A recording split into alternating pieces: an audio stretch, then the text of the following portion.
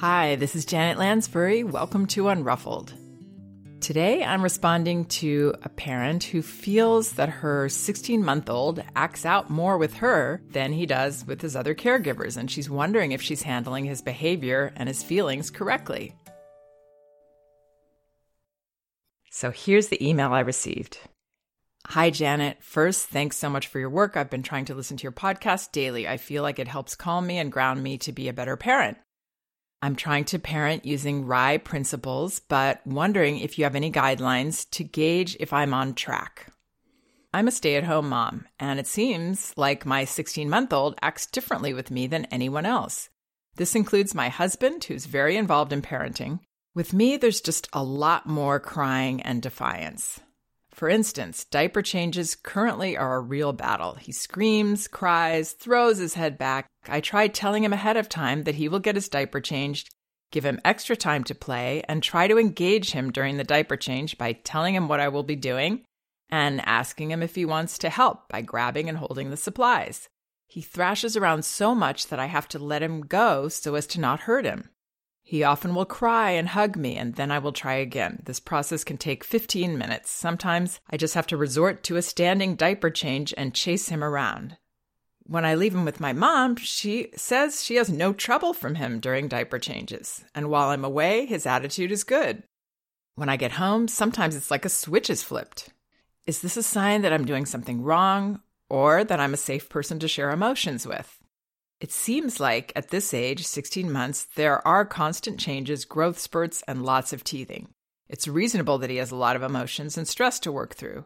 With that in mind, are there good questions to ask yourself or signs to gauge if you're putting RIE principles into action as best as you can? I'm not aiming for perfection, and I know that toddlers have a lot to work through. I'm just looking for indicators that the child feels heard, but also knows we are confident in his ability to cope. As a bit of a background, he was a colicky baby, still struggles with sleep, and has food sensitivities we're working through. All this deflated my confidence early on, and in the last month I've gotten more serious about instituting RIE and focusing on communicating my confidence in him to cope.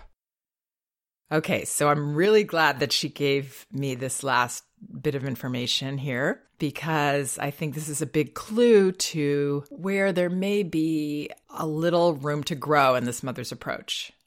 But zooming back a bit, she asks, are there good questions to ask yourself to gauge if you're putting RIE principles into action as best as you can? I mean, I think we always do everything as best as we can in that moment. Children as well, they're always doing the best they can. So I don't doubt that this mother's doing the best that she can with what she's absorbed about her role and her son and how to perceive him as a capable guy, which is sort of the basis for the RIE approach. It's really about the first principle, which is basic trust in your child as an initiator, an explorer, and a self-learner. This means that he is capable of communicating and sharing his feelings, even though that can be hard for us as parents to receive. He needs to feel like it's okay for him to be all the colors in the rainbow, to feel sad and frustrated and angry and all of those things just as much as he feels joy and love and happiness. So if this family has had to deal with her son being a colicky baby, struggling with sleep and food sensitivities, she says that this deflated her confidence early on. What happens is we worry about our child and we get extra tuned in. I mean, we're all very tuned in to our children being uncomfortable, and it's never going to be fun for us as parents. But we can get kind of on extra alert for that when we feel like our child has difficulties, like the food sensitivities and the difficulties with digestion and colic. It can make us feel more responsible for our child's feelings and see them even more as a problem for us and a kind of a failure for us if our child is uncomfortable. So I'm imagining, without knowing a lot more, like I'd always like to know a lot more about all of these questions, but I'm imagining that there was a setup early on that made this mother feel even less confident about her son having uncomfortable feelings. And with that setup, it is harder to be a confident leader when our child as a toddler is doing their job, which is pushing back, asserting themselves, releasing their stress through these kinds of struggles that she talks about on the diaper table. The interesting thing is that all children, but it just seems to be amplified during these toddler years, children are kind of trying to whip us into shape as leaders. So if they sense some little tender spots there, they got to push them. They've got to try to help us become, and this is all unconscious on their part, but they've got to do their best to help us become those leaders that they need to be able to, as this mother realizes, go through all these shifts and changes and emotions. And it's a very rocky time for children. They need those pillars of strength to be there, not inhumanly, but as much as possible, they don't want to have to worry about the grown-ups that they're dealing with. And if there's little places that it's soft there for them, or they're not quite able to push up against something that feels solid and confident, then they have to keep doing it. So my thought is there's an element of that going on in this relationship between this mom and her son. And that's why he's not showing this to other people. It's true also that he is not as close, perhaps, to the grandparent. So he's going to be more at his best there. He doesn't have that need to make grandma into such a strong leader. And grandma or grandpa aren't as worried about him because they've had children and they know that, there's lots of issues and children end up fine. So maybe that's part of it. But I think what this parent can work on is her confidence. And that means her perception of his struggles and feelings, to really and truly see them as the most positive thing and the most bonding thing to happen between them. That they're in this crazy diaper change. Like she said, she's done it all. She's respected him by telling him ahead of time they're going to do that. And maybe if there's not a hurry, she gives him that extra time. But now she has to be decisive. She has to be in that role that he's trying to make her take.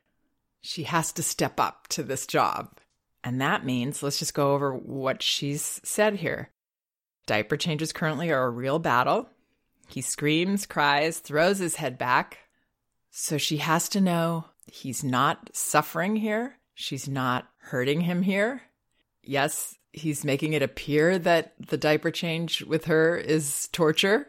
But all she has to keep in mind is, well, wait, he does this with other people and it's not like this. And I'm not torturing him. So what's different about me besides that I'm maybe his closest caregiver that he does feel safest with to share? But what else?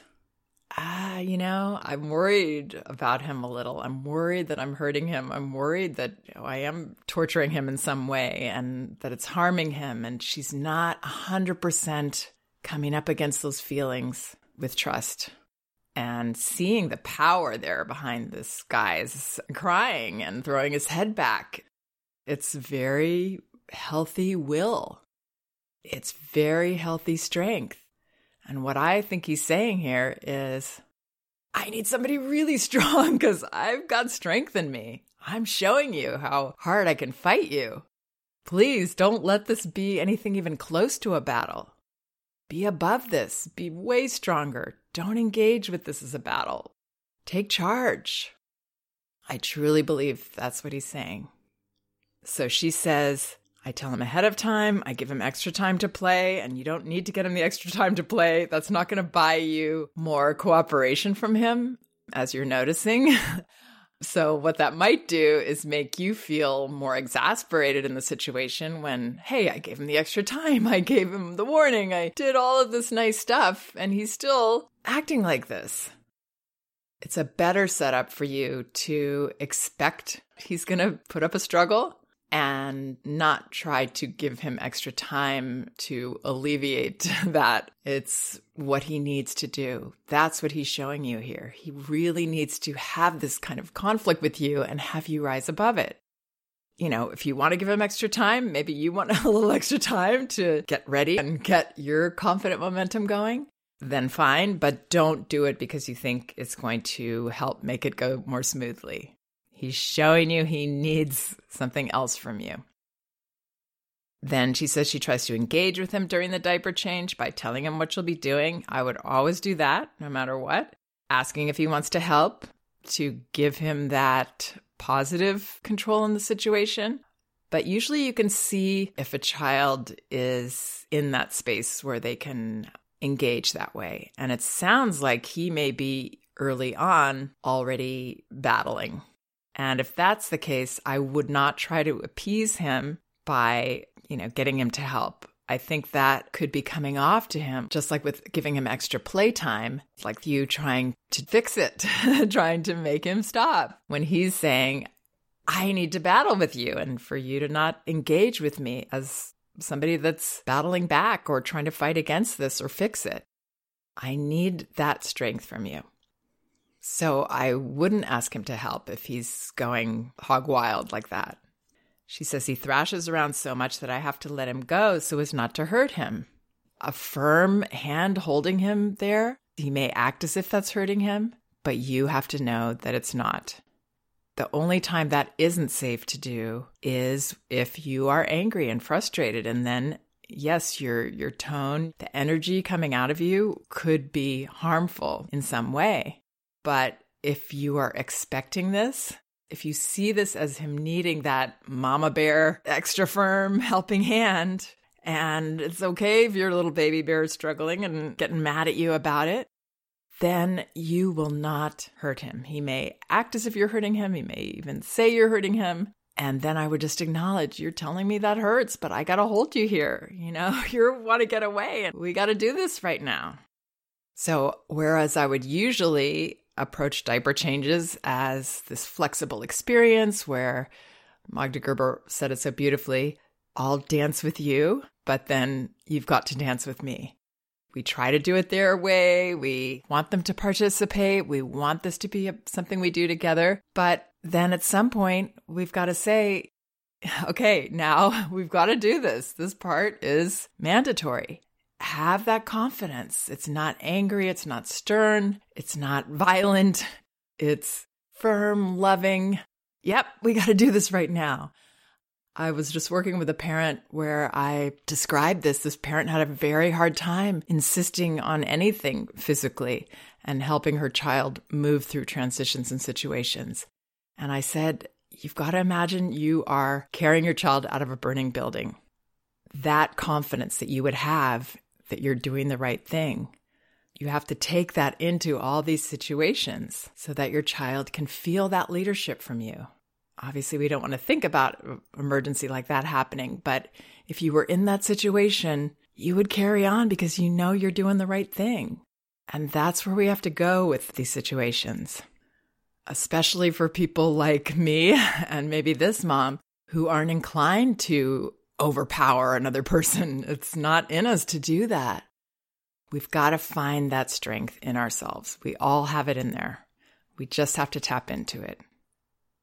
And I believe, again, that that's what this boy is asking for from his mom and why he's asking her this question and he's not asking these other people that question. It is a combination of her being one of the closest, if not the closest to him, and also somebody that he needs to be a little stronger in her confidence and her leadership. Children train us this way. They're very good at it.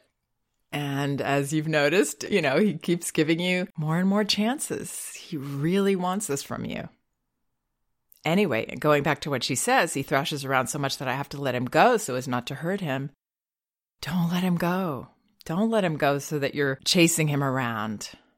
That's putting him in the driver's seat and you're being, the opposite of a leader. So don't let it get to that point. Hold on, trust. It's okay for him to be mad at you. It's okay for him to yell at you and cry. It really is okay. You've got to know that you're not hurting him and you're not capable of hurting him unless you lose your temper. So be preventative for that as well. Don't let him work you. She says he often will cry and hug me, and then I will try again. So yeah, he doesn't want to be that guy. That's what that says. He doesn't want to be doing this. It's this very, very healthy instinct in him to get what he needs from you. It's beautiful, really, that he's showing her that, he stops, he cries, he hugs her. Come on, Mom, you can do this. That's what he's saying. But I understand that it's hard because it's not blatant. If they would just actually say that, please, Mom, take control, it would help so much for those of us that are doubtful. So it's great that this mother's not aiming for perfection and that she has a lot of empathy for her son's experience. She's got everything she needs here to be good to herself and to take the challenge that he's giving her. She can do this. We can all do this. I hope that helps. Please check out some of my other podcasts. They're at janetlansbury.com. There are well over 100, and they're all indexed by subject and category, so if you're looking for something specific, it should be really easy to find now. And remember, both of my books are available on audio at audible.com, Elevating Childcare, and No Bad Kids. You can also get them in paperback at Amazon and an ebook at Amazon, Barnes & Noble, and apple.com. Thanks for listening. We can do this.